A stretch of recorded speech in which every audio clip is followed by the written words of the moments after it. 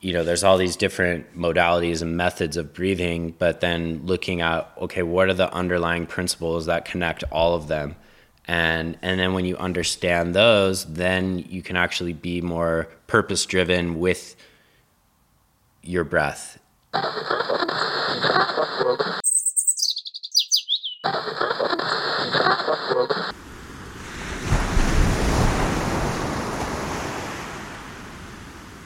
Welcome to Nature Junkie Radio.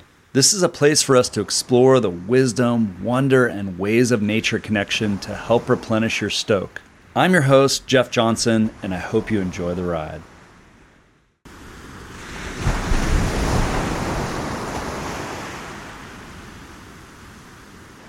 Hello, beautiful humans, cats, dogs. I don't know who's listening. This is our first episode, so thank you for tuning in, whoever you are. Today's conversation is with Reis Paluso, the co-founder of Our Breath Collective, and we're going to go deep into all things breathwork, as well as traverse some of Reis's life that led him to becoming a nature junkie and breathwork guide, among other things. We kick off in the beginning with a little breathwork exercise, so if you're into that sort of thing and happen to be driving, pull over, get safe, take a little moment to relax to yourself. And if you haven't done any breath work before, get comfortable somewhere, relax for a moment, and see what it's all about. Without further ado, let's get into this with Reis Paluso. Our guest today is Reis Paluso. Reis is a successful entrepreneur who helped co-found and run brands like Corduroy TV, Monda Sun Care, Social Supply, and most recently, Our Breath Collective, where he's the co-founder and one of the leading breathwork guides. He's also a surfer, husband, a rad dad of 2 beautiful daughters. You can find Reis on Instagram at Reis Paluso or at Our Breath Collective. Reis. Yes. So stoked to have you on what is the first episode of Nature Junkie Radio. What an honor. I'm really stoked, and I want to bring it back to the very beginning. We met in Bali, of all weird places, from a cosmic standpoint. My wife and I were living in Australia at the time. You were on your honeymoon with Daniela. And now we come to today, and I just want to start out with thinking about that journey from Bali to now with a huge amount of gratitude for you. Because I reconnected with you after Bali, my life has gotten way better on so many levels. I've met so many cool people and friends. You have this amazing ability to draw really cool people together, great human beings. And through that, I know I've learned to be a lot more vulnerable as a human being. Just want to share that gratitude for you. And I know my life is way better with you in it. So I wanted to start there. Thanks. I'm blushing. It's true, man. I think about all the people we've met through breath, yoga, camping, whatever, surfing. And yeah, my life's so much better on so many levels. So thank you. I appreciate it. And really stoked to have you as the first guest. Yeah, me too. I'm excited to be here. And the feeling is mutual. You've been a great mentor and friend and surf partner and collaborator. So yeah, funny how life brings you people at certain points, and sometimes you go away and then you come back together, and here we are. Awesome. Well, I have this concept with Nature Junkie that I call microdosing nature, which is essentially, just breaking nature connection into small, frequent doses. I think it's easy to get hung up thinking about nature connection as this massive, we have to go on this crazy expedition, and that's the only way to connect with nature. That's really cool. Nothing against that. If you want to macrodose nature, that's amazing. And I wish it on more people. At the same time, like in modern life, we can't just leave it to those macrodoses because it's unrealistic. And I want to help people incorporate nature connection way more frequently on a day-to-day basis, wherever they're at. Mm-hmm. So breath is one of the ways to microdose nature. And I thought it'd be awesome to just have you start us off with a microdose of nature and let's start off with one quick, easy breath technique that everyone can do. Cool. Yeah. I think just starting, closing your eyes and bringing your attention inward into your being, noticing your physical body, if you're sitting on the chair or in the car, feeling your butt against the seat or the ground, wherever you are, your feet. Noticing a little layer deeper, your emotional state of being. Maybe there's a word that encapsulates how you're feeling right now. And then just being aware of your breath without changing it, but really just feeling the fluidity of the breath, the movement of the breath. And then through your nose, taking a nice smooth breath in, and let it out through your nose. And again through your nose. And let it out through your mouth. And then through your mouth. And then out through your mouth. And last one, in through your mouth. And out through your nose. And then just returning back to your normal breath. Noticing how you feel now. 4 simple breaths. And blinking your eyes open. And that's really just the pathways of breath. So our nose and mouth in combination with one another. It's just a great way to feel into the breath and the different ways you can take it in and let it go. Awesome. Thank you, brother. Yeah. That helped ground me. Being the first podcast, I've got a few little jitters. Good to work those out early. Yeah, for sure. Yeah. I was self-serving the breath piece up front. All good. I'm sure everyone benefits from it. So. But yeah, and hopefully if you were driving, you pulled over before doing that. Okay, well, with that, let's jump into nature connection a little deeper as it relates to your life and experience. So,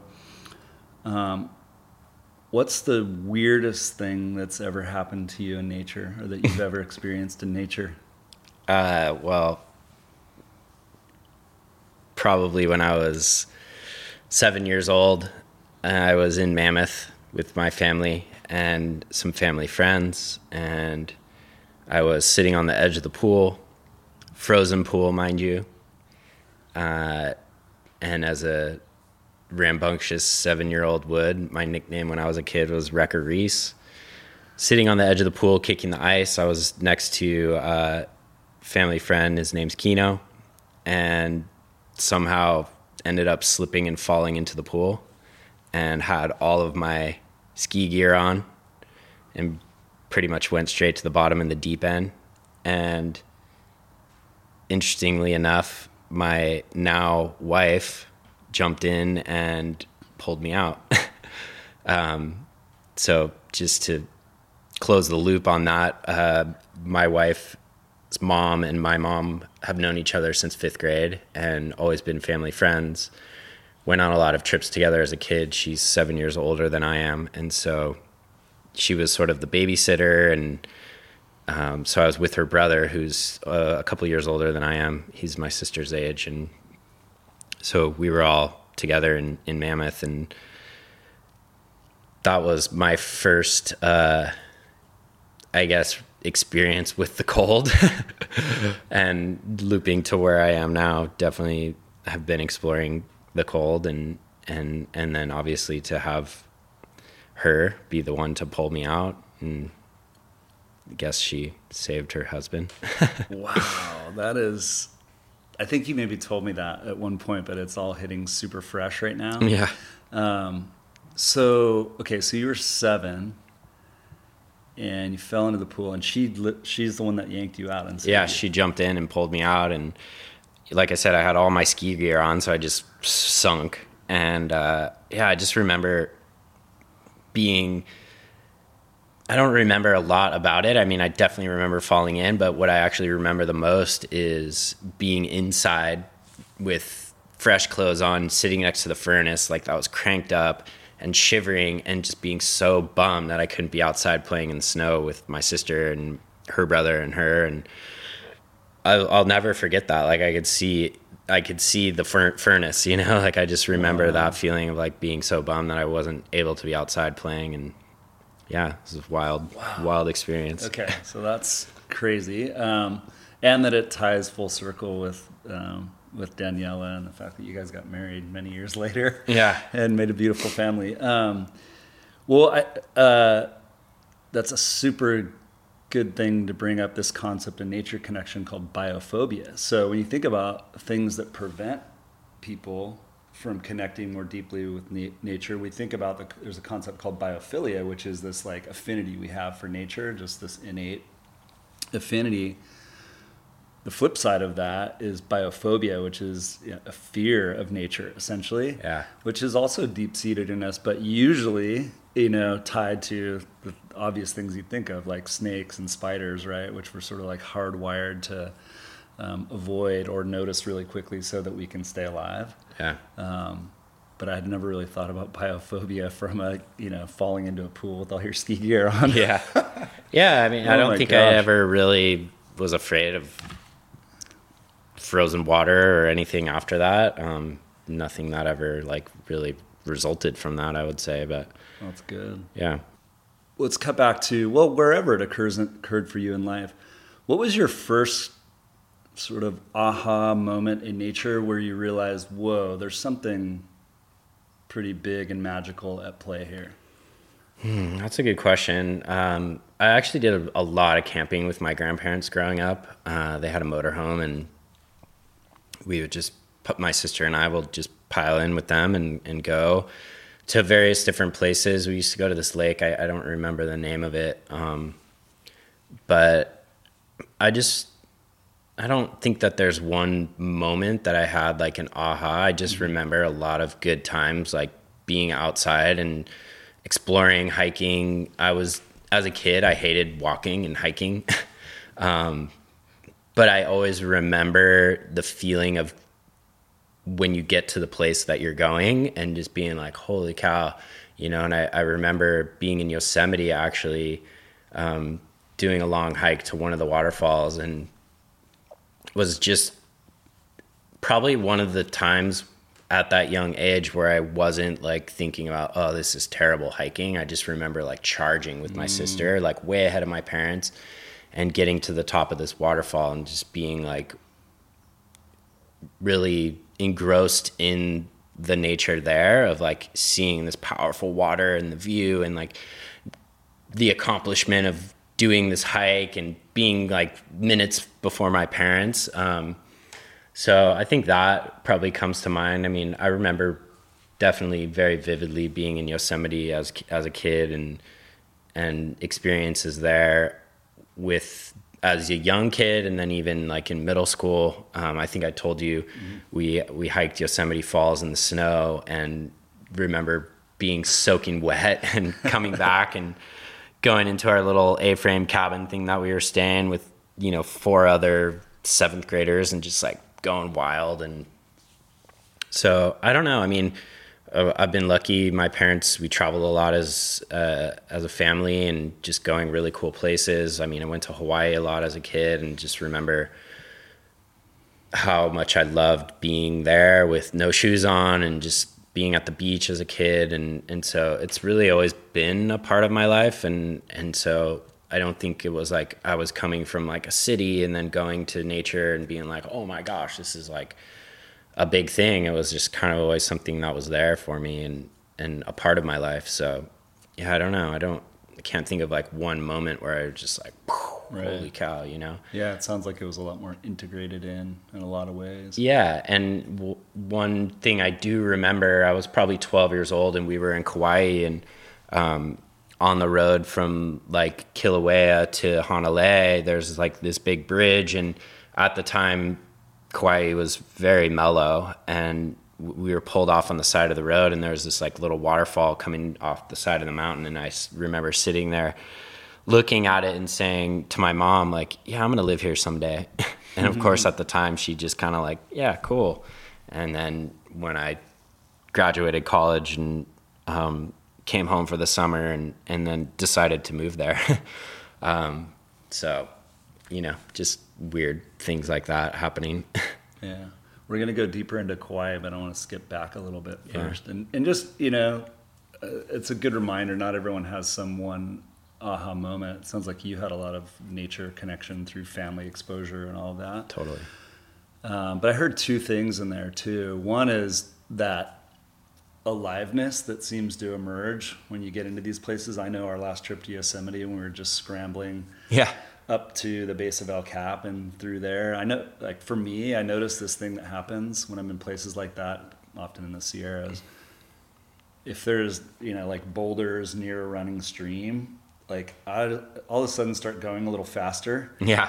And like some primal weird thing comes alive in me, like, oh, my ancestors have done this for eons, and it just sort of overtakes you. It sounds like you had that as a kid too. Totally. I feel like anytime you're near water where there's boulders, like I veer off the trail and I'm just rock hopping. Exactly. And it's funny because like, I don't know, I've just spent a lot of time with no shoes. Like as a kid, we grew up, my parents' house was in this canyon and it was like a lot of nature around. And in the summertime, my sister and I, we would just basically pack our backpack and like go hiking through like the canyon. And I never had shoes on, and, you know, living in Kauai, never wore shoes. And I just always remember just the feeling of the ground on my feet, whether it's like you're stepping on like rocks or, you know, thorns or whatever, and just like, oh, whatever, keep going, you know? And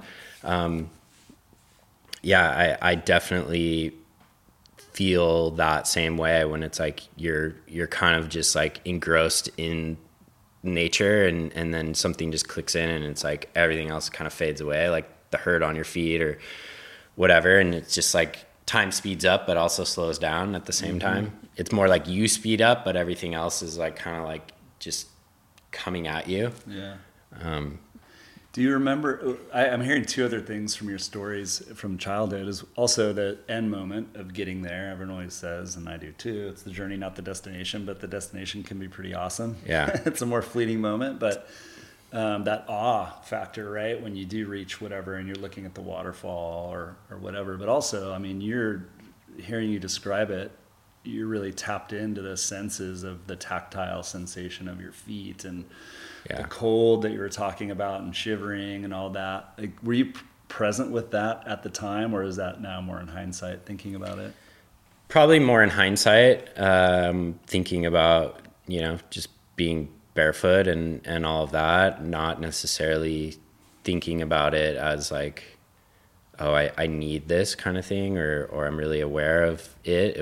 It just felt normal to not be hiking in shoes. And like we would go through like these big like chaparral, like getting scratched, and basically we'd let my dog go and he would blaze the trail, and we'd be like crawling through and like pushing bushes out of the way. And then like there was these rad, huge, like tall rock, like boulders that we would always go to, and we'd just like eat lunch up there and hang out, and it had like a whole view of the canyon that we lived in. And so, yeah, I definitely think it's more like now thinking about that rather than then. It just felt like that was how I was supposed to do it.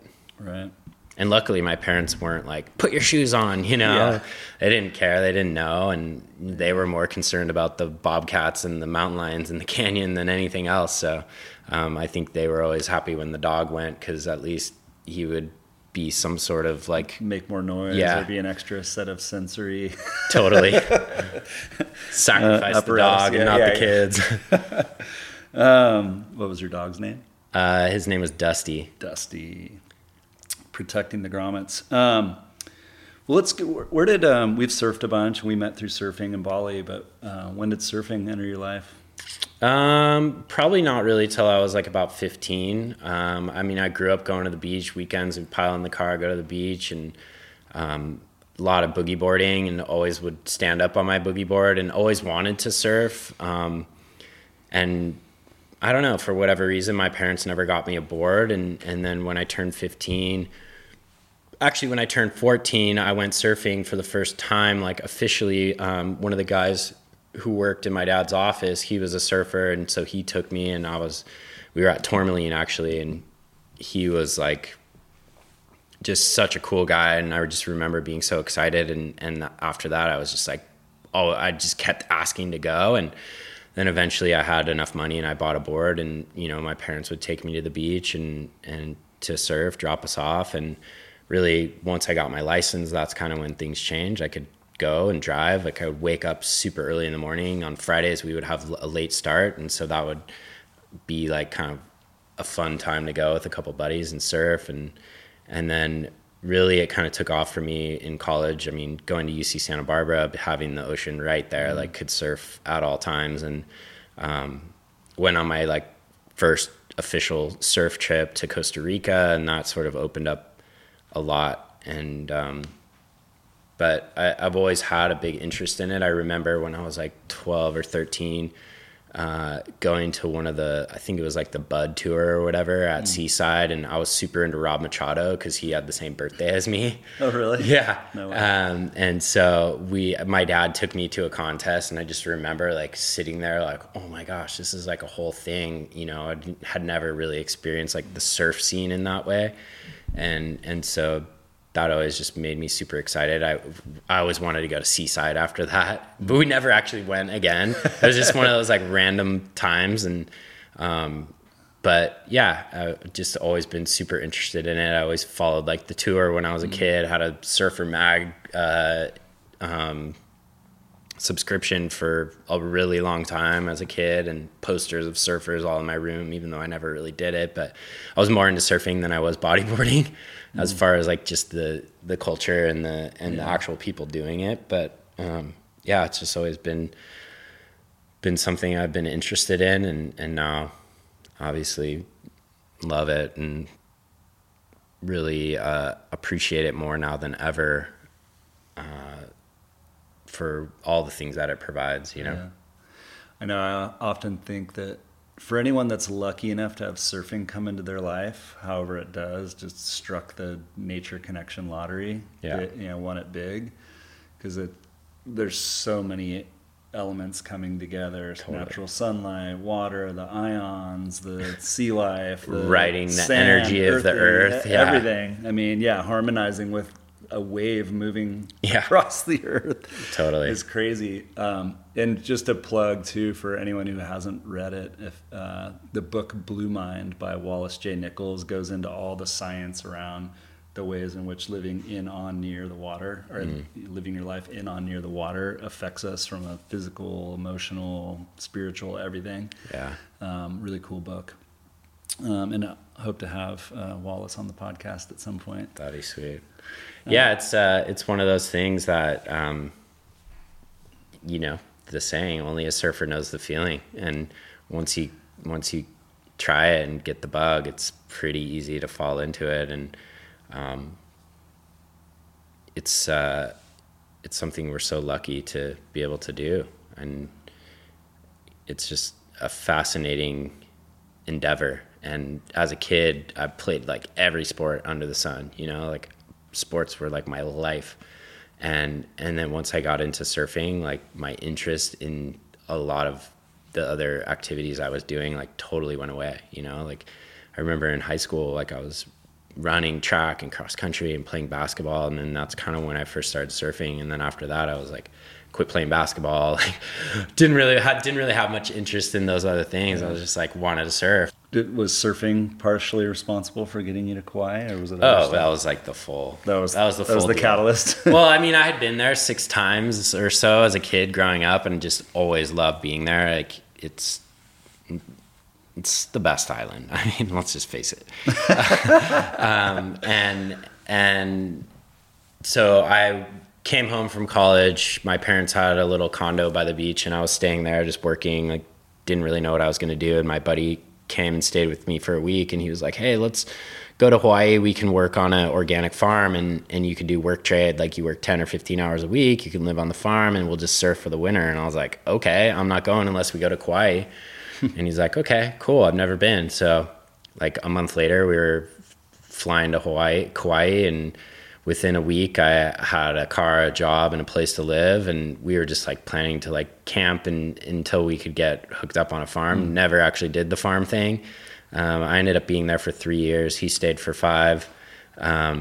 but it was all about surfing. Like my whole life was organized around that. You know, I worked at a restaurant at night and surfed all day. And then in the summertime, I would do the kayak tours and just another excuse to be out on the water. And I didn't even actually pursue that job. I had, through friends and whatever, had met the owner of the kayak company, and we just kind of hit it off. And he was like, hey, like, do you want to come work for us this summer? And I was like, okay. And so I started, like, I would do like 1 or 2 trips a week, and then I would drive the van, because you would go basically from the end of the road on the North Shore all the way to the west side, which is only accessible by a trail for 12 miles, and then the rest is boat only.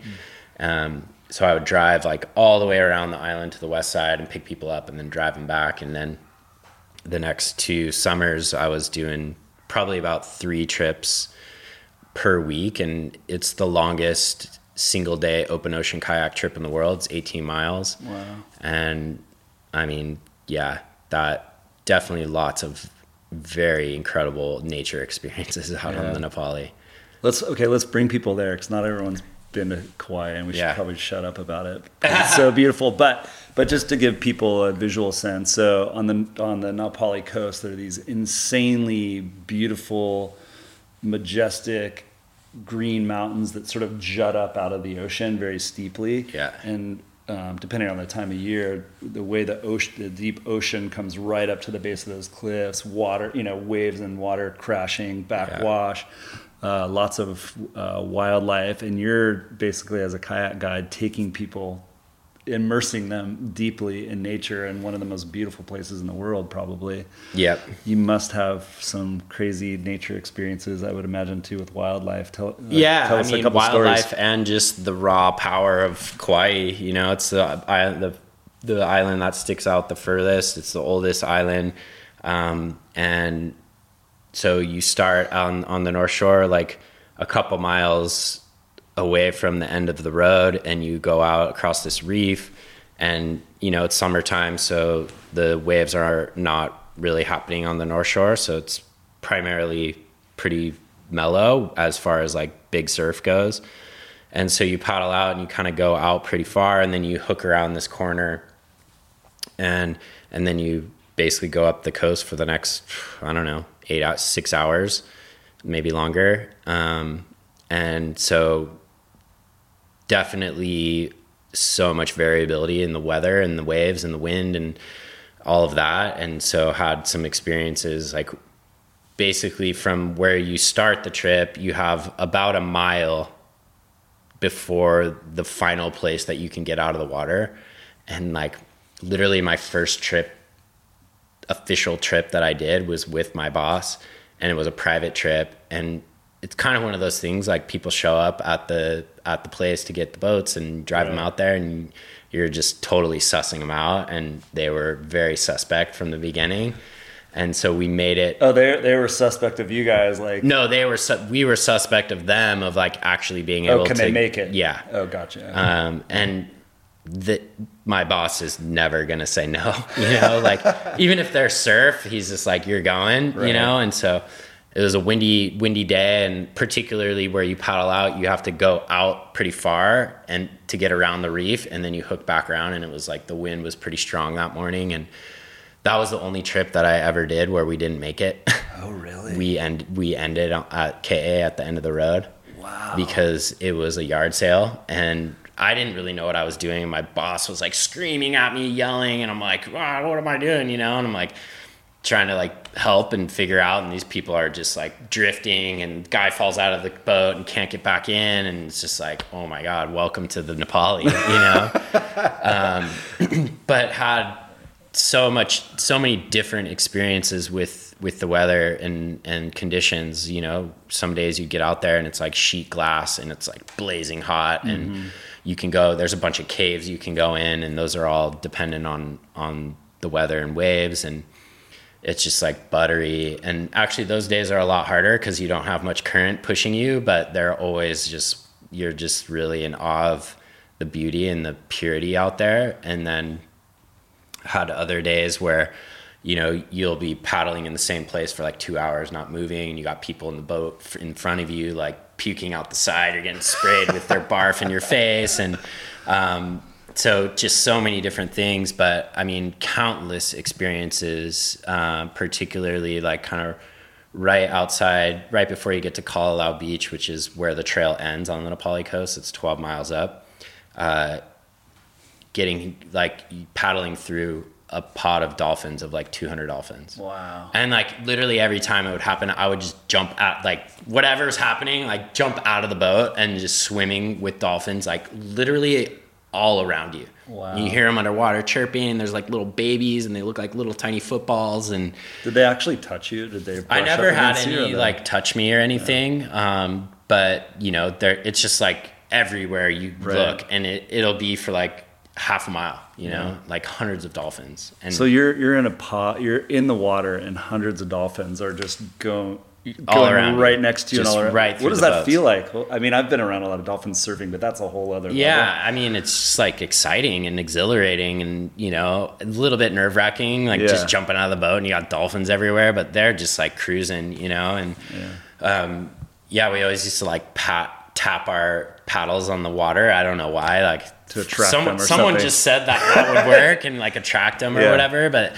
after a while I was just like, whatever, I just jump out of the boat and just swim. And everyone was just like so enthralled with that. And actually one of the like the main guides, a super rad guy named Brett, he circumnavigated the entire island in a kayak. Oh, wow. I don't know if he was the first one to do it or whatever, but I had a video camera with the water housing, and he took my camera, and he has a bunch of insane footage. It's on a hard drive that I have that is basically on the fritz, but someday I got to pull that stuff resurrect. Off. It's insane. Of the dolphin experience? Yeah, and he just like puts the camera in the water, and they're just like going right by, and then you could just, it's amazing. That's pretty cool. Had another time where we were in one of the caves and I was coming out, and all of a sudden like a monk seal cruises up and literally like puts his head on my boat and like just looks at me, and I was just like, whoa, and then just slips away and gone.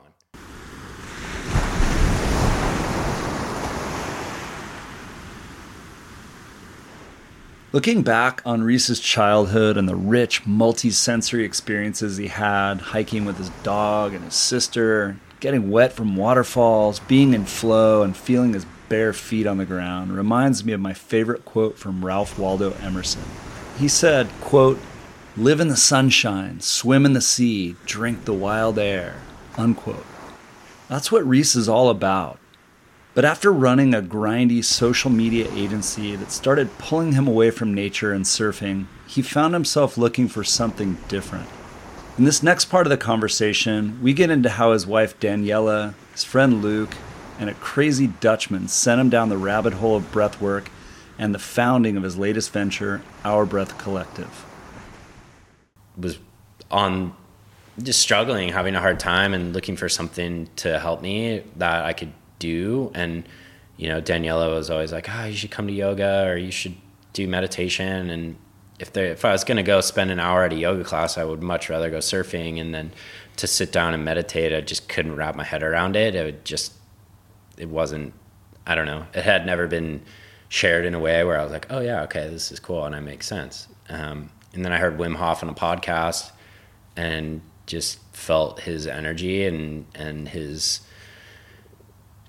mission and passion for all that he was doing. And I was like, this guy's got some mojo that I want to see what it's all about. And so I came home and told Daniela about it, and she said, I was just talking to Luke, who's a friend of ours and now co-founder in Our Breath Collective. I was just talking to him about it yesterday. You should hit him up. So I had only met him once or twice at that time. And so I texted him or emailed him or something. And I was like, hey, Daniela was telling me you knew about the Wim Hof method and would love to know what you know. And so he's like, yeah, I've been doing breathwork for like 10 years. And are you ready for a life upgrade? I'll never forget those words. And I share that all the time because it really was. He came over to my house. We were in my bedroom and we did one breathing session. And I was just like, what just happened to me? This is amazing. And that was the start of it all. And what style of breath did he do at that time? We were doing like kind of Wim Hof style because that's what I had hit him up about. He was more trained in rebirthing and pranayama, but his understanding of it, and I don't know, it was his own expression of it. But and then after that session, he was like, "Oh yeah, I have Wim's online course. You can use my login or whatever." So it was a 10-week course. I did it in 10 days, and then I was just like, "What's next?" You know. And so I ended up going to a workshop in LA with Wim was coming to town, and I wanted to go see him, but I couldn't make it, and so I just signed up for a random workshop, and it ended up being with Casper, who has been my teacher for the last long while and a good friend, and went to that, and that was kind of my first like in-person experience where I actually got like instruction and also got science and some of the why behind it all. And I stayed actually for the next day. He was doing a master class, so I was like, "Can I stay?" And he's like, "Yeah." And so after that, I said, "Well, what's next here? Like, where can I go from here?" And he's like, "Oh, I'm going to Poland in a few months. You should come." And so immediately signed up for that. And Casper said that? Yeah. So yeah, for the audience listeners here, we'll link in the show notes, but Casper Vandermeulen, is that how you say his last name? Yeah. He's an awesome breathwork guide, teacher of many things. Yeah. Health and wellness out of Amsterdam. So somehow you ended up shirtless on the top of a mountain in Poland. Yeah. So. Yeah, so I went on that trip, and for me, that was a big step out of the comfort zone. Like, at that point, I had only done one ice bath at Casper's, well, two, because I stayed for 2 days, 2 ice baths. And it's funny, I remember the very first day, like, I don't know, my tendency is always to just go first, like, kind of get it over with or just get it done. And so I went first into the ice bath, and I remember, like, standing in front of the ice bath and like just kind of like trying to center myself, getting ready to go in. And I remember he said, "Oh, this guy's looking for something." And I'll never forget that. And I really was. And at that point I didn't know I had found it, but I knew something was there. And that was at the workshop. That was LA? at the first workshop, the very first day. And then I ended up in Poland, and that was a big step out of the comfort zone for me. Like, I just am a people person, and I don't do things alone very often. And so going on that trip by myself, not knowing anyone, going to Poland, some far off place, flying in like Russian Airlines to Russia, landing there at like 2 a.m, and then showing up in Prague and having to like kind of figure out all of that. And then obviously going to a place where I know I was going to be exposing myself to cold, and cold not necessarily being something I was super stoked on. Can we pause for a sec? Yeah.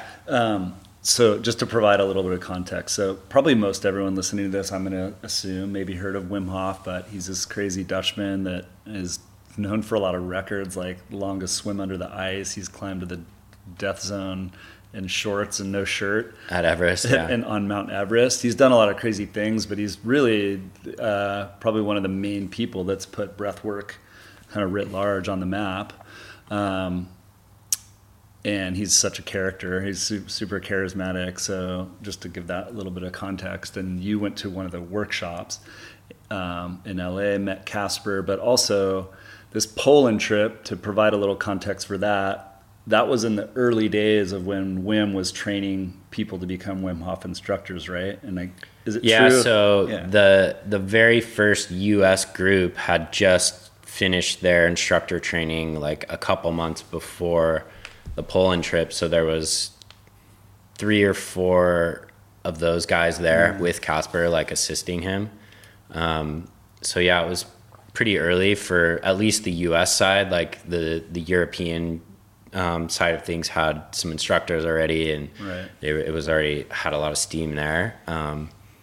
But yeah, so ended up in Poland and going through that whole experience and really like challenged myself. I remember sitting in the airport in LA, and I'm like, all right, well, I'm really going out on a limb. And actually I like wrote this in my journal, that I was like, all right, I'm just gonna like make the most of this time here, and like anytime someone wants to go in the cold, you're gonna do it, and just be a yes man for this trip.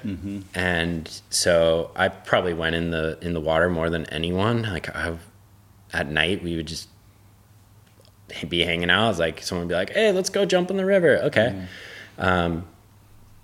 And so yeah, really the trip consists of like morning breath practice down in this like basement dark room in this hotel. And then we would go and do like activities outside, like walking around in the snow barefoot and doing, I don't know, Casper had all kinds of like cool little things that he was doing outside of just what Wim does, but which he actually got in trouble for.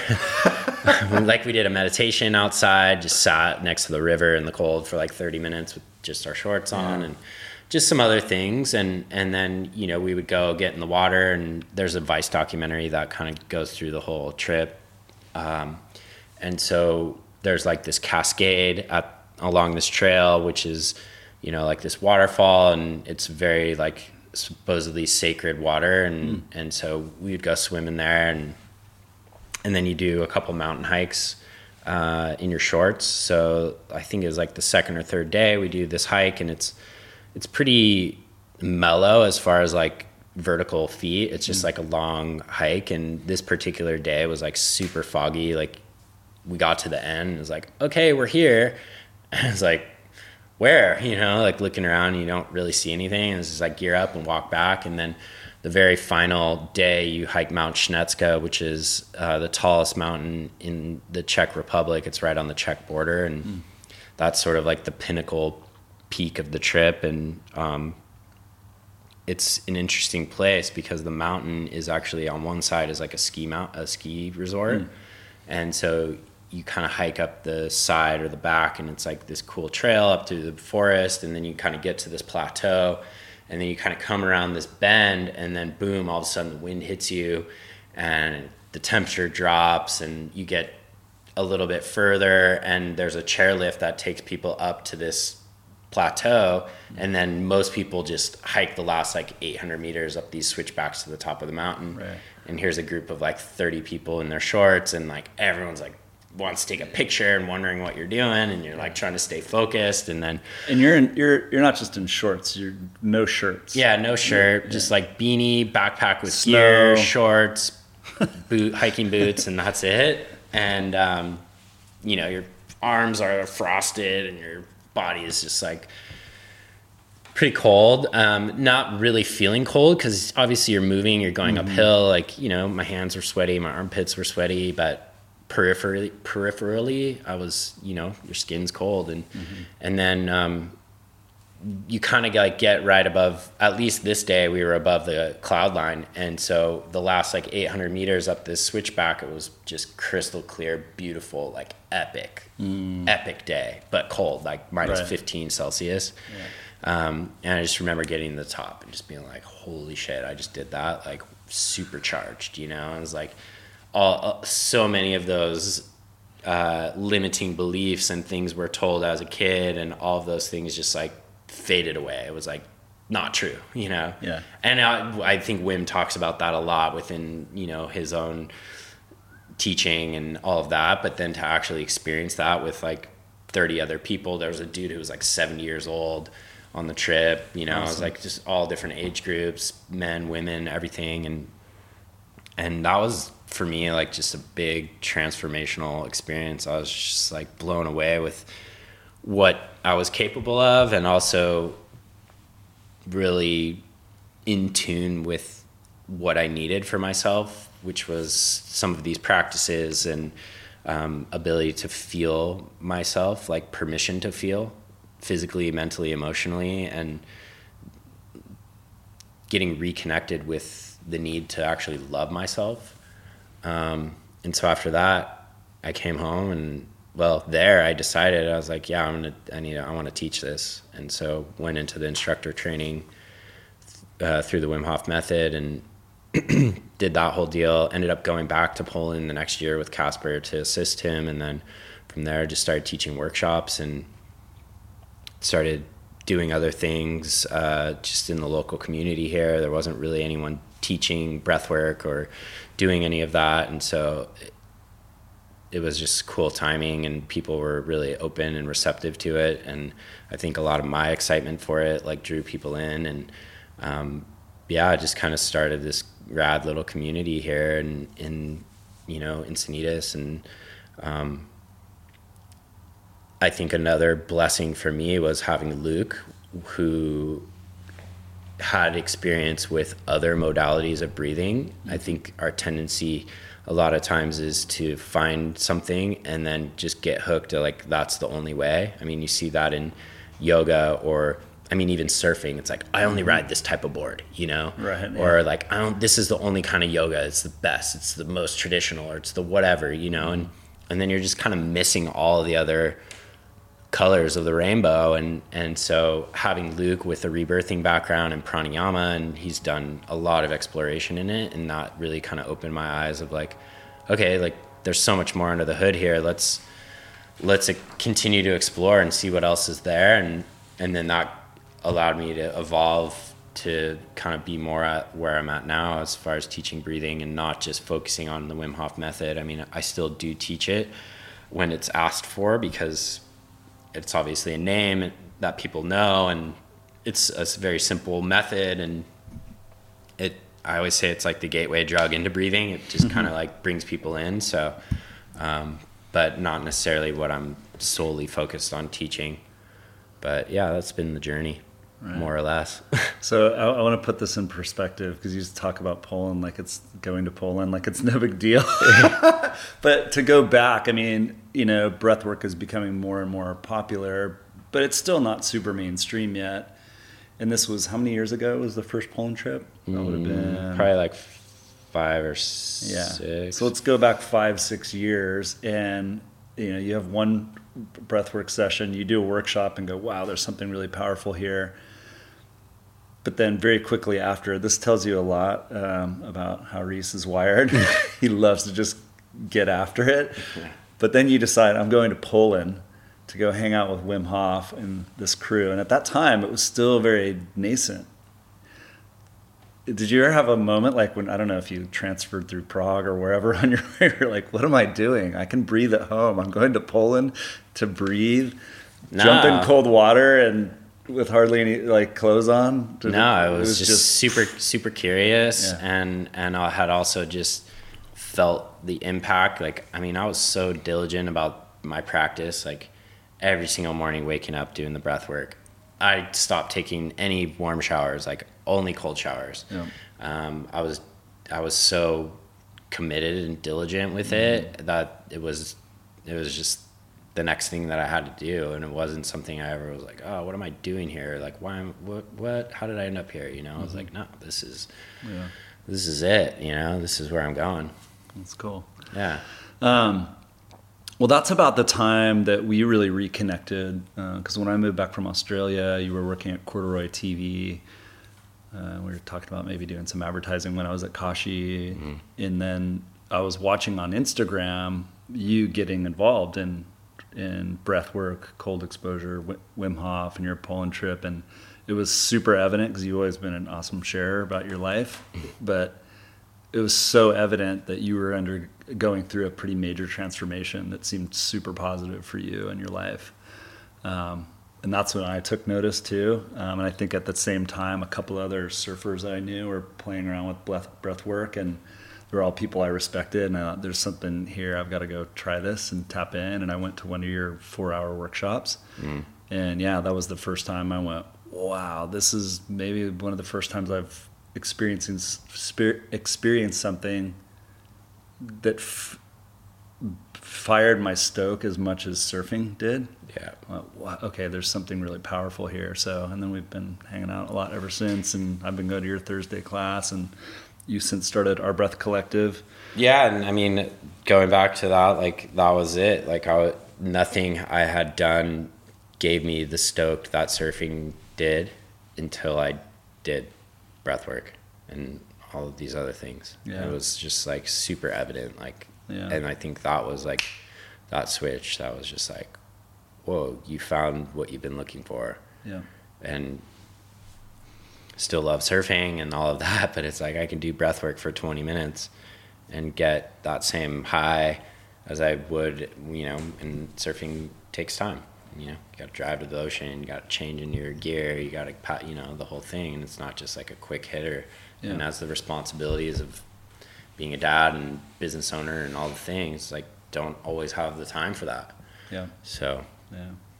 Well, let's go let's start going down the rabbit hole of breath here. Yeah. It's a deep one. Some people might be wondering what the hell breath work has to do with nature connection. So how do you think about that? I would say breathing is our connection to our inner nature. Our breath is this universal language that we all speak. Every single human, living animal, plant, tree breathes. And it's one of those things that we sort of take for granted because it is part of our autonomic nervous system. It just happens without us needing to do anything. But what we're seeing now is that we obviously have the ability to control our breath, to be able to change and manipulate it. And that gives us access into our bodies, our physiology, into our nervous system, to then be able to change and adapt and take control of certain things that we weren't privy to.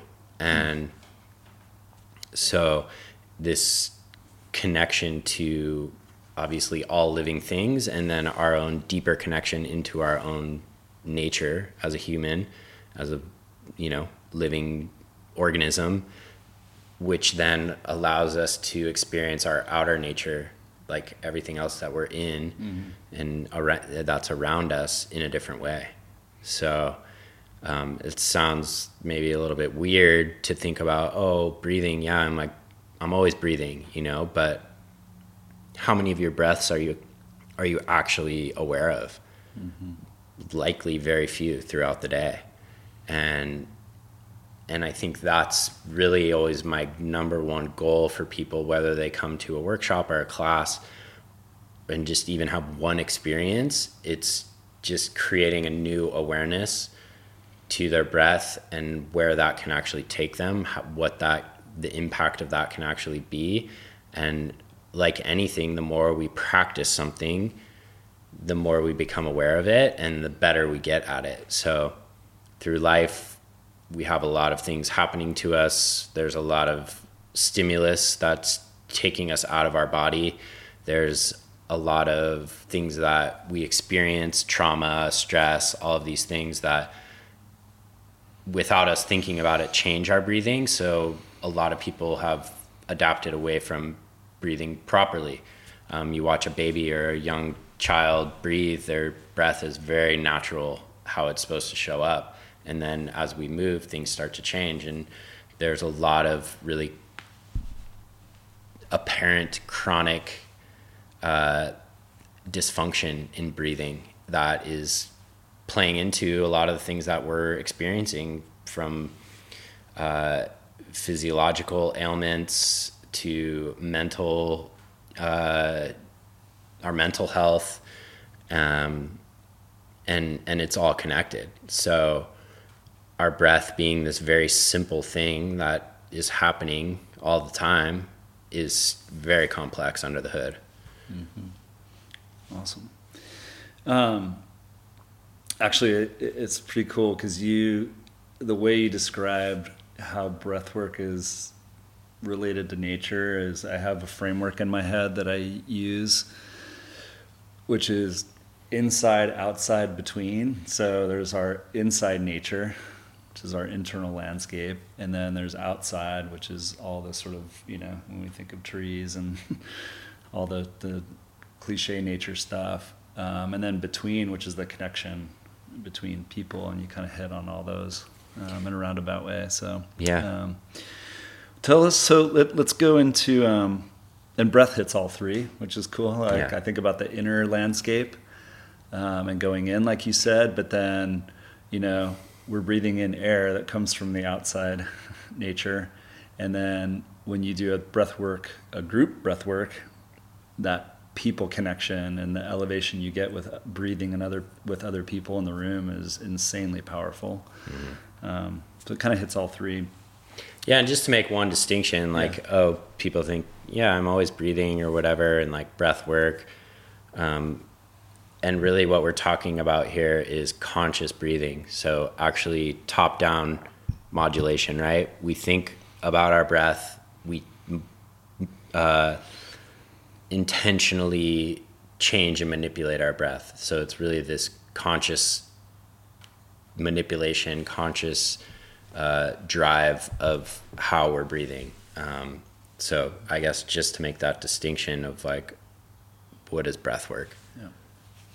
So let's get into Our Breath Collective. So it's been, a few years now since it was founded? Tell us. About 2.5 years. So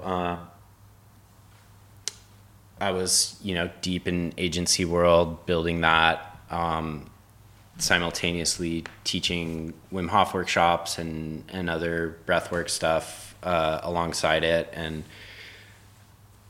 Luke and another friend came to me and said, hey, we have this idea where we want to lead a daily breathing practice every single morning and just put it out there to the world and kind of see what happens. And it immediately was a yes for me, because the number one question that I get asked in my workshops after people come is, this is amazing. I feel awesome. How do I continue to do this? How do I be consistent with it? Where do I go? What do I do? And, there's endless numbers of YouTube videos you could watch. You never know what you're really going to get there. There's different breathing apps, but most of them are like the breathing bubble, right? So you see this bubble grow and collapse, and there's just like this lack of connection and community with it. And alongside building, my Wim Hof workshops and whatnot, I had started a little group at my house. Every Sunday I would invite friends over and we would do breath work in my garage, and then we would go outside and get in the ice bath, and then we would have some yerba mate and share gratitude, and ended up being called Ice Church. And that was really like this way to like bring community together around these practices. It was sort of like this ritual that was created, and just seeing the human aspect of that and how that enhanced the experience. So like actually breathing with other people, having someone, a human there guiding and instructing, was where the potency, I think, really intensified. And there wasn't really anything like that being done online at the time. So they came to me and they said, yeah, like, let's do this. And I was immediate yes. Little did I know I was getting myself into a whole thing alongside trying to build my agency. And I think deep down inside, I knew that this work of teaching breath work was really more in line with who I wanted to be, how I wanted to show up as a being of service in this world. And the agency was just something that I kind of had to do to make a living. And I was already like committed and deep down the rabbit hole. But the more I started teaching, the less interested I was in that. And it was sort of this double-edged sword, I was like, here I am teaching people breath work to help with a lot of the problems that social media and marketing and all that stuff is creating. Like, it's keeping us connected to our devices and selling products and consumerism and all of that. And I didn't really like realize that until, the aftermath of it all. But so they came to me and they're like, let's do this. And it was also very fitting because it fit into a lot of what I already had skills in. Like, obviously the breath work, teaching breath work, but then also how to build a platform. Like, I had done web development for a long time. I obviously ran social media, I knew how to create content. And so it just kind of like fit in. And then, so we had started in September of 2019. One of my partners had a very big audience. So that was like an immediate jump into having a community, which is amazing and I'm super grateful for. And then it just kind of started to grow from there. And obviously the pandemic hit, where everything kind of like contracted, and my agency had a big hit. We lost like 40% of our business overnight. My partner and I had big conflict, which had already started.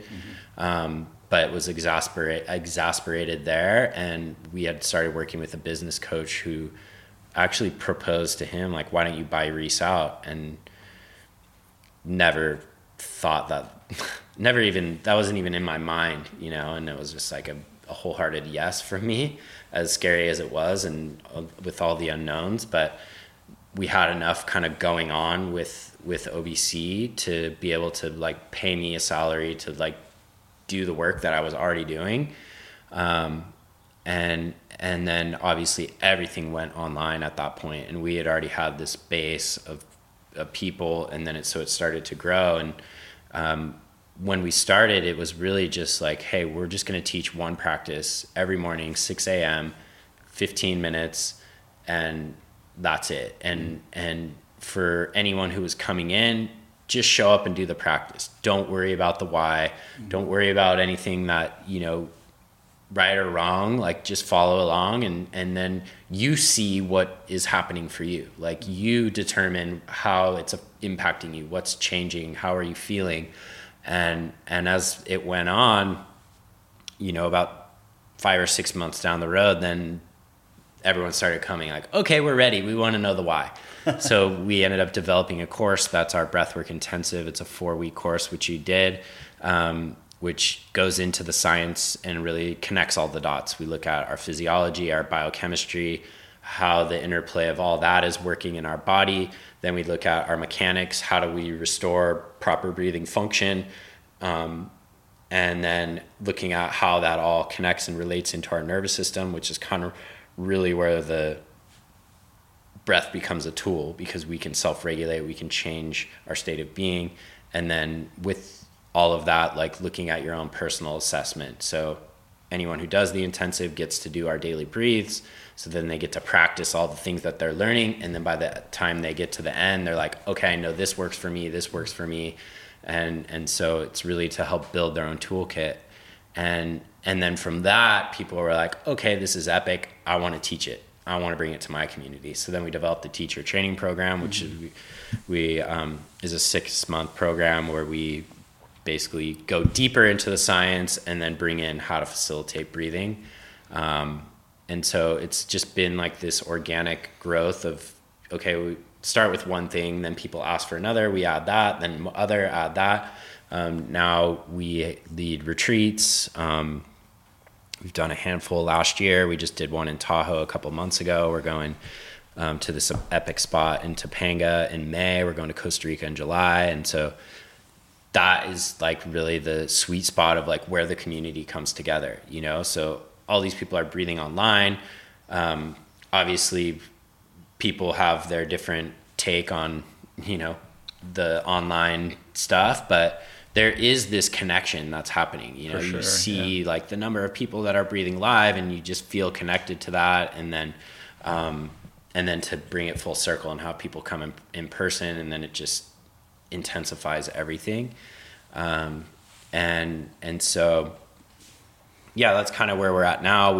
We teach other workshops where we bring in, you know, other facilitators to share different perspectives and different specifics around breathing, and even like other modalities that fit into the breath. And that's, I think, one of the beauties of it is like, yeah, you could be like just a breath worker, or it really fits into all these different modalities, you know, from yoga to physiotherapist, to acupuncturist, body workers, school teachers, any sort of profession, you know, like in any job you could utilize your breath really, and then bring it to the people in that. So I think that's part of the reason why we're seeing like this kind of strong growth wave of breath work right now, because it's very fitting. And obviously the climate of mental health and all the stress and things that are going on, it's like people are looking for something, and it's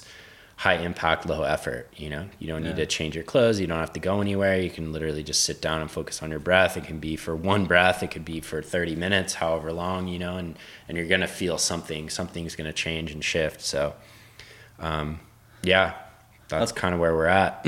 That's awesome. So I'm going to recap some of that for people. So the hearts of the program are the daily breathes. Yep. You've got the intensive, you have teacher training, retreats, and then what do you call the ones on the weekends where it's with some of the different guides and different styles? Those are like our workshops. Those are the workshops where you can learn different modalities. So I've experienced a lot of that, except for the teacher training, and all of the experiences are amazing, and I always end up meeting really cool people through it as well. One of the things I love about our Breath Collective's style is that you've got a diverse style.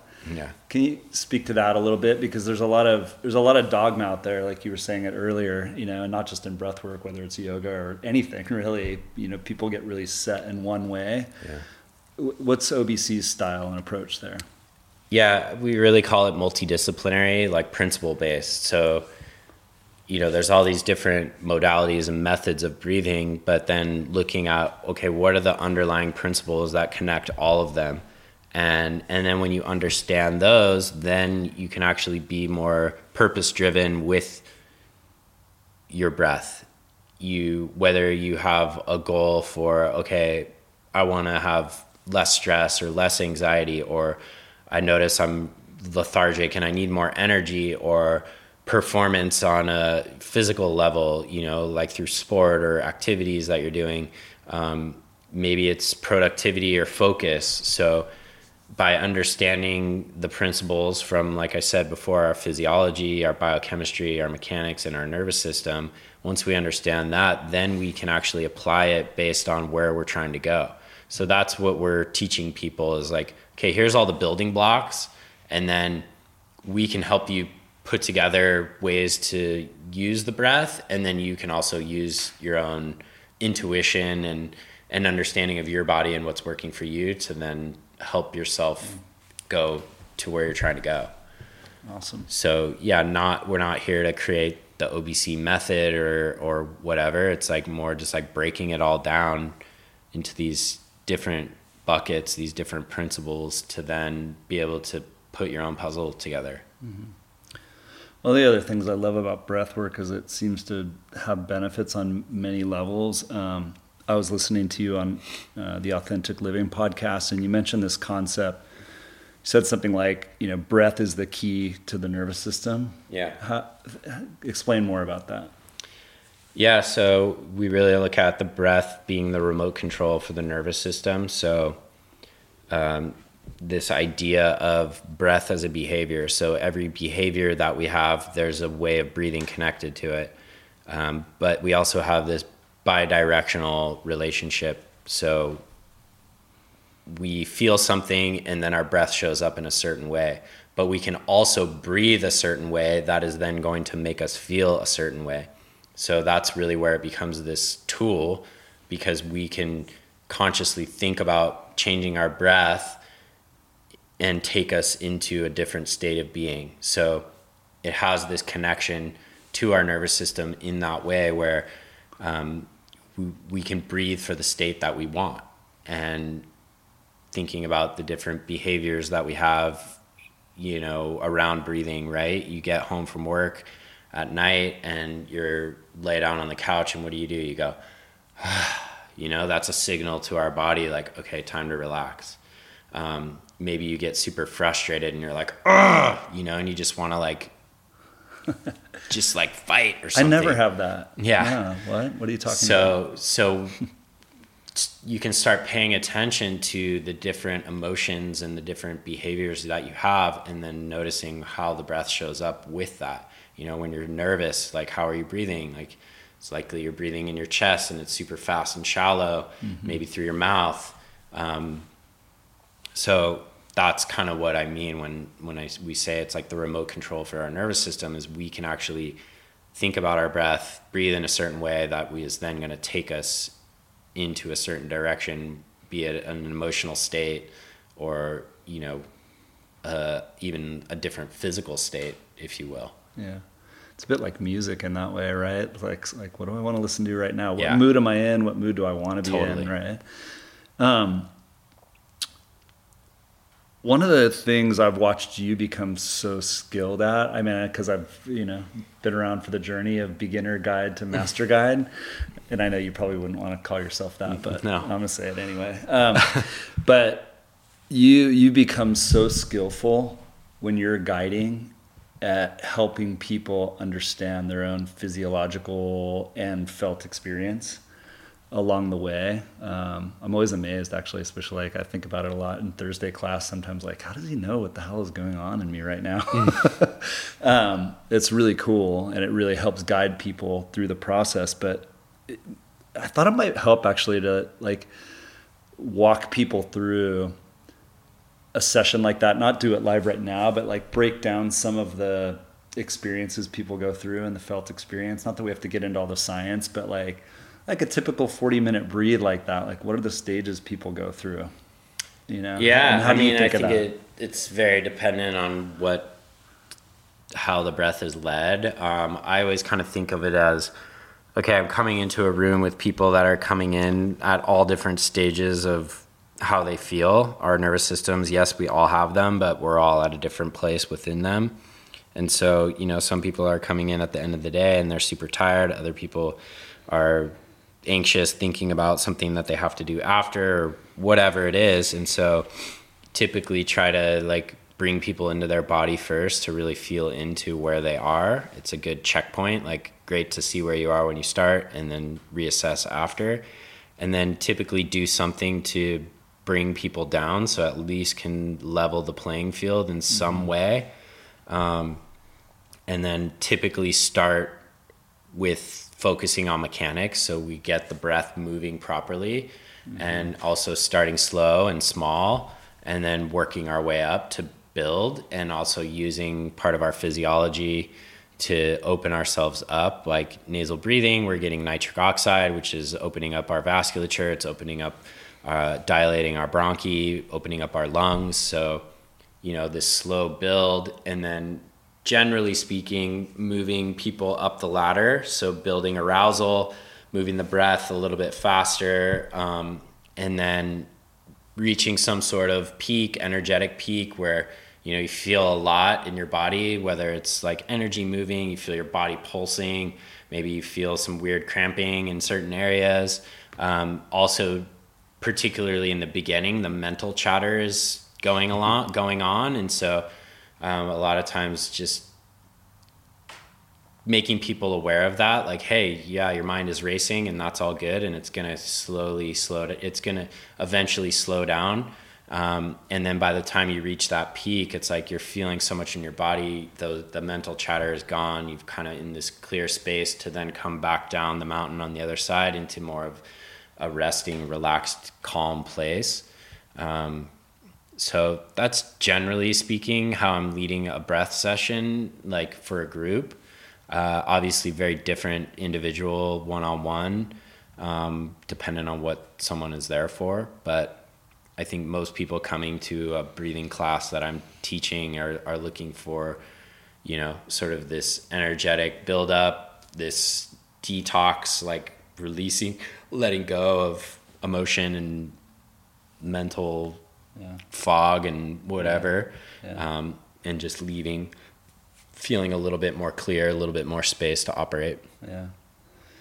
The, talking about the mechanics, initially starting, it just feels really blissy and it feels awesome. But then, through doing your classes and especially the intensive, when you get into a lot more body mechanics, that really opened something up for me in terms of, like, I just didn't even realize. It makes perfect sense, of course. Like if you're doing any athletic endeavor, as you start to work on your body mechanics and really think about it, you can, access new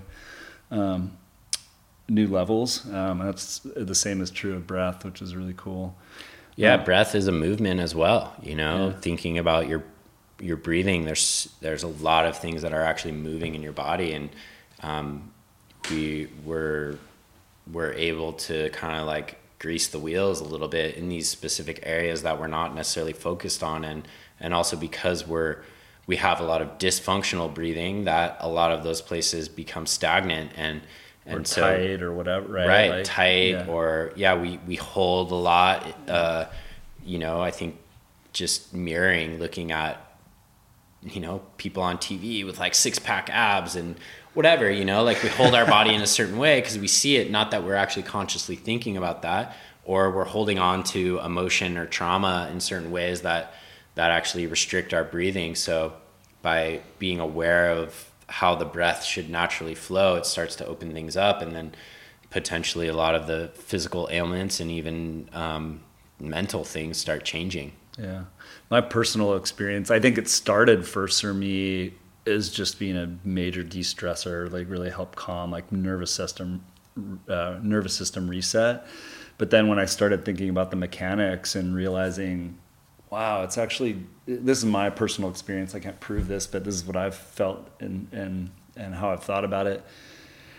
When you actually work on your body mechanics during a conscious breath practice, it's actually helped give my spine more mobility and flexibility as I've been able to let go a little bit more. Totally. Yeah, so. and it because you're consciously breathing in a certain way and practicing something, that's part of the reason is when you practice something, then you step away and you're not thinking about it, you're reprogramming and retraining your body to breathe in that way. So that's like really what a consideration can be when going into a practice and really focusing on mechanics is like, hey, we're doing this here in this conscious space so that then as we step away, our body knows what to do again. Yeah, I want to speak to one thing that is incredibly powerful here too, that is part of how OBC operates. You do your daily breathes online, which are what, like 10 or 12 minutes, something like that? Yeah, they're like 15 minutes. 15 minutes. But when you go to whether it's online, because that's an experience, a group experience with people, but then when you're in the same room with a bunch of people breathing and everyone's synchronizing breath, it's like one of the most powerful things I've ever experienced. Yeah. And it's certainly different than doing it by yourself. Yeah. It's amazing. It's really awesome. Another part of the experience that you often bring in, not always, but you do, especially in a live group setting, is music. And I've often thought about like your style and Luke's style of guiding breath work. I've called you guys breath DJs sometimes because you'll kind of go all over the place. You never know quite what you're going to get, but it's always cool. But the music in the setting too is like a whole other part of the experience, you know? Yeah. And how, like, since I've guided, you know, a few groups on breath myself too, and I always brought music into it, I'm curious how you think about the music being combined with the breath and the practice. How do you go about constructing that for a breathe? Generally speaking, I don't use music with vocals. I think that's very distracting for a lot of people. So it's a lot of times melodic and more instrumental. And I always try to like have that same arc of the buildup of the breathe and then the come down of the breathe in the music. So the breath is sort of influenced by the music influenced by the breath, however you want to look at it. So it creates this build up, slow melodic kind of more floaty type music in the beginning, and then adding more beat and rhythm as the breath starts to pick up, and then coming back down into like some nature sounds and, bowls and that sort of stuff at the end. But I don't know, I just kind of always go with what I like. I'm pretty weird about my music too. Like I don't ever use the same playlist twice in my class. Every single week I have a new playlist. Maybe a few songs get used a couple times that I really like, but for the most part, every breathe is different. So I'm kind of always like just on the hunt, searching for new tracks and just diving down rabbit holes. I mean, I think the algorithms know me pretty well now and serve me up the music that I like. Which probably is restricting me from finding other things. But I think the music definitely adds to it. It creates, rhythm and energy. It also helps to kind of block other people's sound out, keeping you in your place. Also blocks your sound out, so you're not so worried about judgment or other people thinking about your experience. So I think it's super rad. I also like to do practices without, where it's like the breath symphony, right? You just hear other people breathing, and the best space is when the breath all comes together and everyone's breathing in harmony. It doesn't happen all the time. A lot of times it takes me to kind of create that, but when it does happen organically, it's pretty rad. Yeah. I really view it as like the art form side of it. You can go really deep on the science of breath work, but there's an art to the guiding as well. And the way in which you guys curate and use music in that is incredibly powerful. Yeah, it's fun.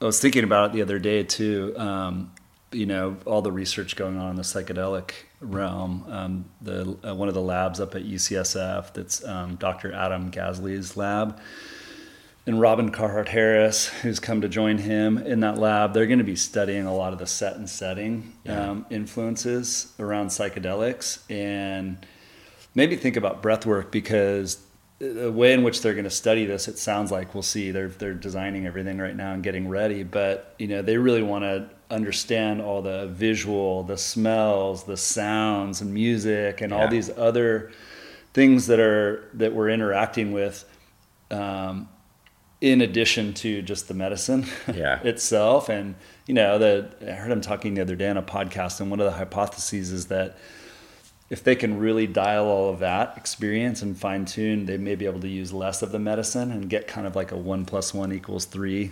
situation. Makes sense. And I think you guys are already doing that in a lot of ways with your breath work and music and people connection. So, I know you guys have a relationship with Dr. Jack Feldman up at UCLA, who's pioneered a lot of understanding around breath, and Dr. Huberman's done some stuff with you guys up at Stanford. Is there anything you're fired up on that you've seen new in the science around breath work, or anything new that you want to share? I know Jack has a paper that's coming out that I'm excited to kind of see the final piece there. And then something that I've been kind of exploring is someone that Jack put us in touch with. His name is Gordon Mitchell. He's out of the University of Florida. He's looking at hypoxic breathing protocols. Hypoxic means low oxygen. So they're administering a low oxygen gas mixture to spinal cord patients to basically build motor plasticity. So increasing motor control in people who don't have control, like through a spinal cord injury. And I actually invested in a machine that they use. It's called Hypoxico, and a lot of climbers use it for being able to train to go at elevation, because it's giving you low oxygen. And so you can basically set the machine to have like a 9% oxygen mixture, which is like basically being at the summit of Mount Denali. Oh, wow. And so they're exploring protocols on that. And I have some ideas and experiments that I want to self-administer. I've more just been like playing with it just to kind of feel the impact of it and play. I have an instrument that I try to play after and just kind of see how it goes. And I have a more like, not scientific, but just kind of more of a fun experience to try on the golf course. So, you can go to the golf course, the driving range, and they have those machines that track all of your shots. Right. So go and hit a bunch of shots, like, baseline, and then go and do some breathing with the machine, and then come back and hit and see how motor control potentially could increase. Obviously, there's no placebo there, but just something fun to play with. And there's a lot of other things that are going into that type of practice where you're increasing red blood cell count, boosting EPO, all these things. So I think there's a lot of positive benefits, and Gordon has some new research and science coming out that has informed me a little bit more as to how to actually approach it. It was more just like, let's try this, you know. And I actually just hit him up last week, and he sent me a new review that's coming out, and a new scientific study that he did that has a little bit more protocol based stuff that I'm going to kind of actually try to do now. So, yeah, that stuff's fun. And I think there's going to be a lot of cool stuff coming out. There's so much attention on breathing right now, thanks to these people like Huberman and Jack and even James Nestor in his book. And there's a lot of attention going into that because obviously we're in this like massive mental health crisis, and people are looking for ways to heal and not looking for external things like pills or traditional doctors, and taking the control back. So I'm excited to see where it all goes. I think maybe some of the things that we know now are going to be proven different in the future, and I'm excited for that, and also excited to see what else is going to come through it all. That's cool, and we'll put that in the show notes. Reis was talking about James Nestor's book Breath, which is a really cool read on breath work. Yeah. Like it's kind of like one of those, I don't know if you ever read Born to Run. No, but Remember that book? I've heard about that book. I'm not a runner, but yeah. I still love that book, even though it was about running. And breath, I think, is the same. Like even if you're not into breath work, it's still an interesting book. So he goes into a lot of interesting anthropology around our skull size and puts himself through some weird self-experiments too, to figure out his own breath. But a really cool read. On that note, any other resources that you'd want to point out for people from a breath perspective? I mean, I think that book is like just a great starting point because it's a very human look at it. Like James is not a scientist. He's not like some crazy, athlete or anything. He's just more or less a normal dude who just started exploring it. And I think he makes it super relatable to everyone and has some very simple takeaways to consider. And that's always really the main resource that I give people. I mean, there's a reason it's a New York Times bestseller, and I think it really catapulted a lot of this into the world. So, yeah, I think that's like the main one that comes to mind. Andrew's podcast too talks a lot about breathing. Yeah. That's the Huberman Lab for everyone listening. Yeah.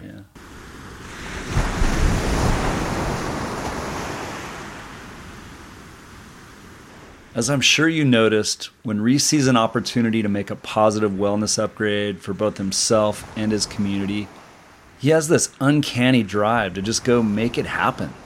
I so appreciate that, and I hope you do too.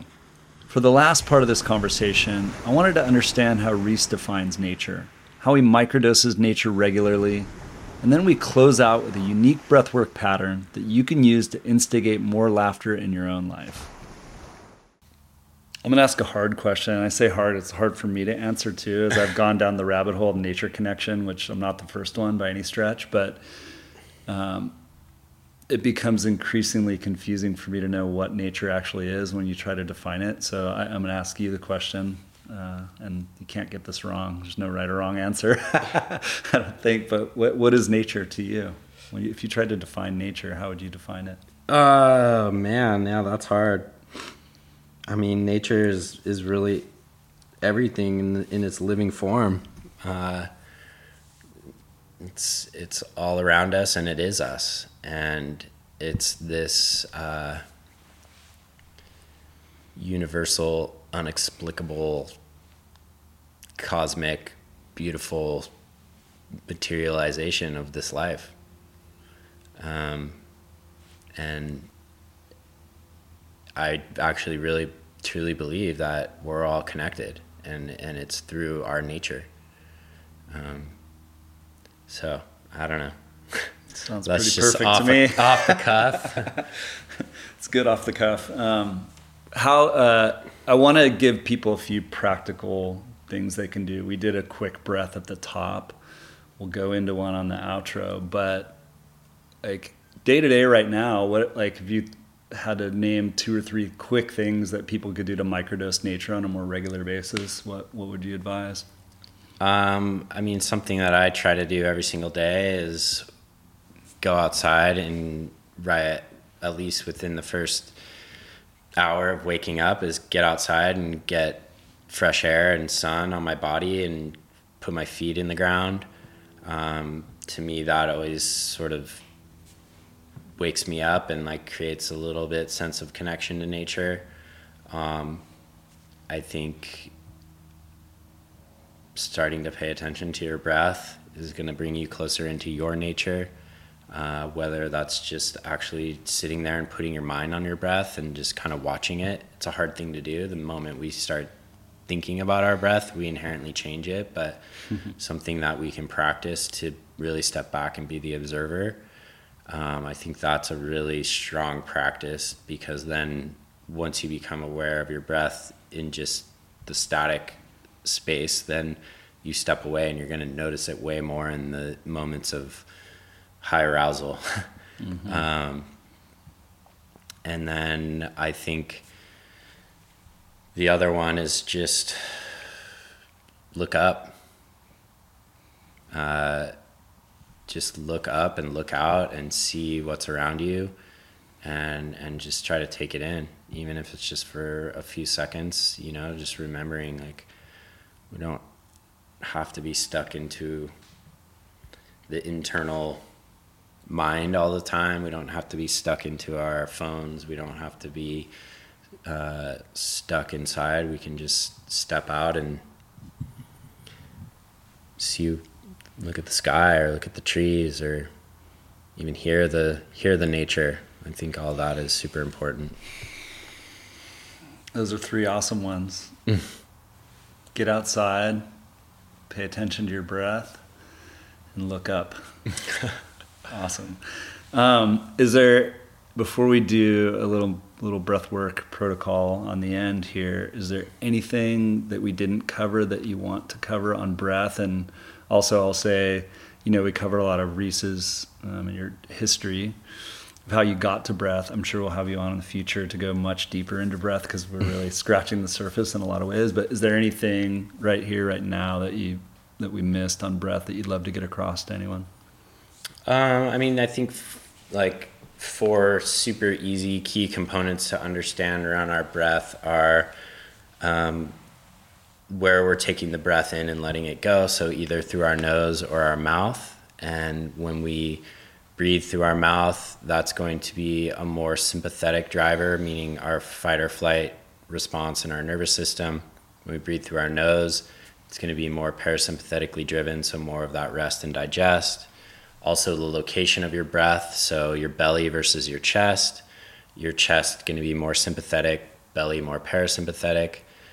The speed of your breath, so fast breathing going to be more sympathetic, slow breathing more parasympathetic. And then our inhale versus our exhale. So focus on the inhale, sympathetic, focus on the exhale, parasympathetic. So those are just like 4 very easy components to understand, to be able to, like, okay, what happens if I breathe through my mouth, in my chest, fast, focusing on the inhale? You know, you're going to feel something. So just something to kind of play with and start paying attention to. Awesome. I heard you once say everything we do in life has a breathing pattern associated with it, including laughter. So I was hoping you could lead us in a little breath. I think you call it a happiness breath. But just before we jump into that, I just want to say thanks for giving your time, energy, and for all that you do for so many people in the breathing community. Reis, thanks for being here today, and look forward to breathing more in the future. Thank you. Yeah, I appreciate it. It's fun and honored to share, and yeah, lots more to come. Awesome. So lead us out with a little happiness breath, if you can remember it. Yeah. So I'll just explain it really quickly, and don't judge yourself. Don't judge me. It's kind of fun and just silly, and let it be silly and makes you feel happy. So basically what you're going to do is you're going to sort of like keeping your mouth like your teeth closed, like you're breathing in through your teeth. So you have like sort of this smile on your face, and then on the exhale, you're going to go, ha, like think about the Maoris doing the haka, right? Like you're getting this charge. So we'll do 5 breaths like that. The last breath we'll do like lion's breath. So you stick your tongue out, open your eyes really wide, and like shake your head. And so yeah, for me, I always feel happy after I do this. There's another component to it, but I think just doing these 5 breaths will get you there. So just indulge and play along. So okay, so I'm gonna pause for a sec. If you're driving, pull over somewhere safe, and yeah, get safe. Pull over, put the car in park, and wherever else you're at, just get safe, seated, comfortable, whatever. Yeah, we're not doing any breath holds either, so hopefully it won't change your, make you super lightheaded or anything. But okay, you demo it first though, real quick, so we know what one looks like, and then guide us through. I think so. I'll just do one breath. So, and obviously you're 5 times. putting a smile on your face, and then the last one you're just gonna like open your eyes super big, stick your tongue out, and like you're getting fired up and excited, and then see if you can avoid keeping a smile on your face. All right, I'm already laughing. All right, so let's just start on the exhale, just let it go, and here we go.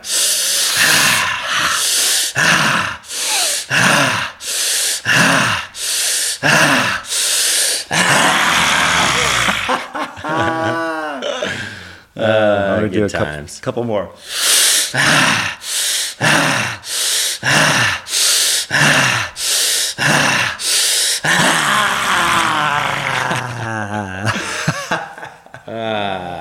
Feel the vibes. Good one.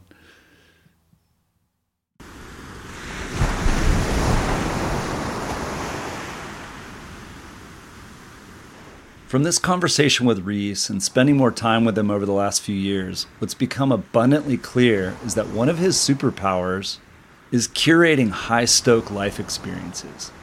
And not just for himself, but to create community around it. I really hope Reis's energy for getting after it and being of service is as contagious for you as it is for me and many others. I also hope you learned a few things about breathwork. There are just so many layers to it, like movement, biochemistry, connection, all kinds of sensory experiences. While we covered a lot, we barely scratched the surface.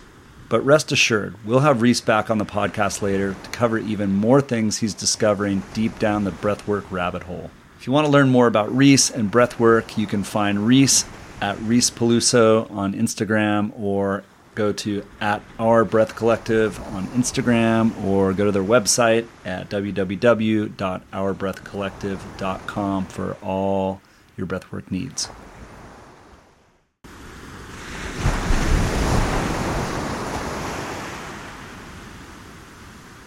As always, thanks for tuning in to Nature Junkie Radio.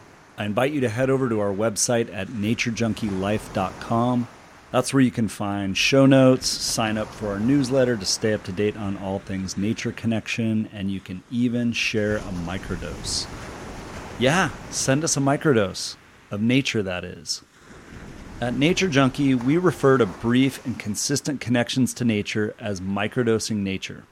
We love microdosing nature because it's a powerful way to create and stick with healthy habits by making them small and easy.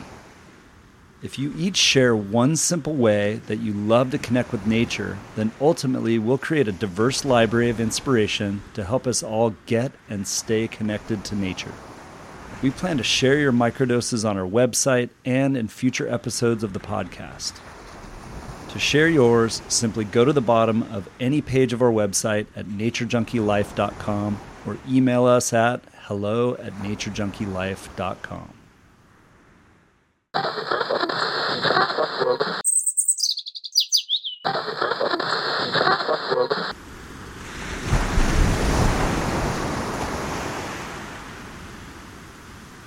Microdose nature and replenish your stoke.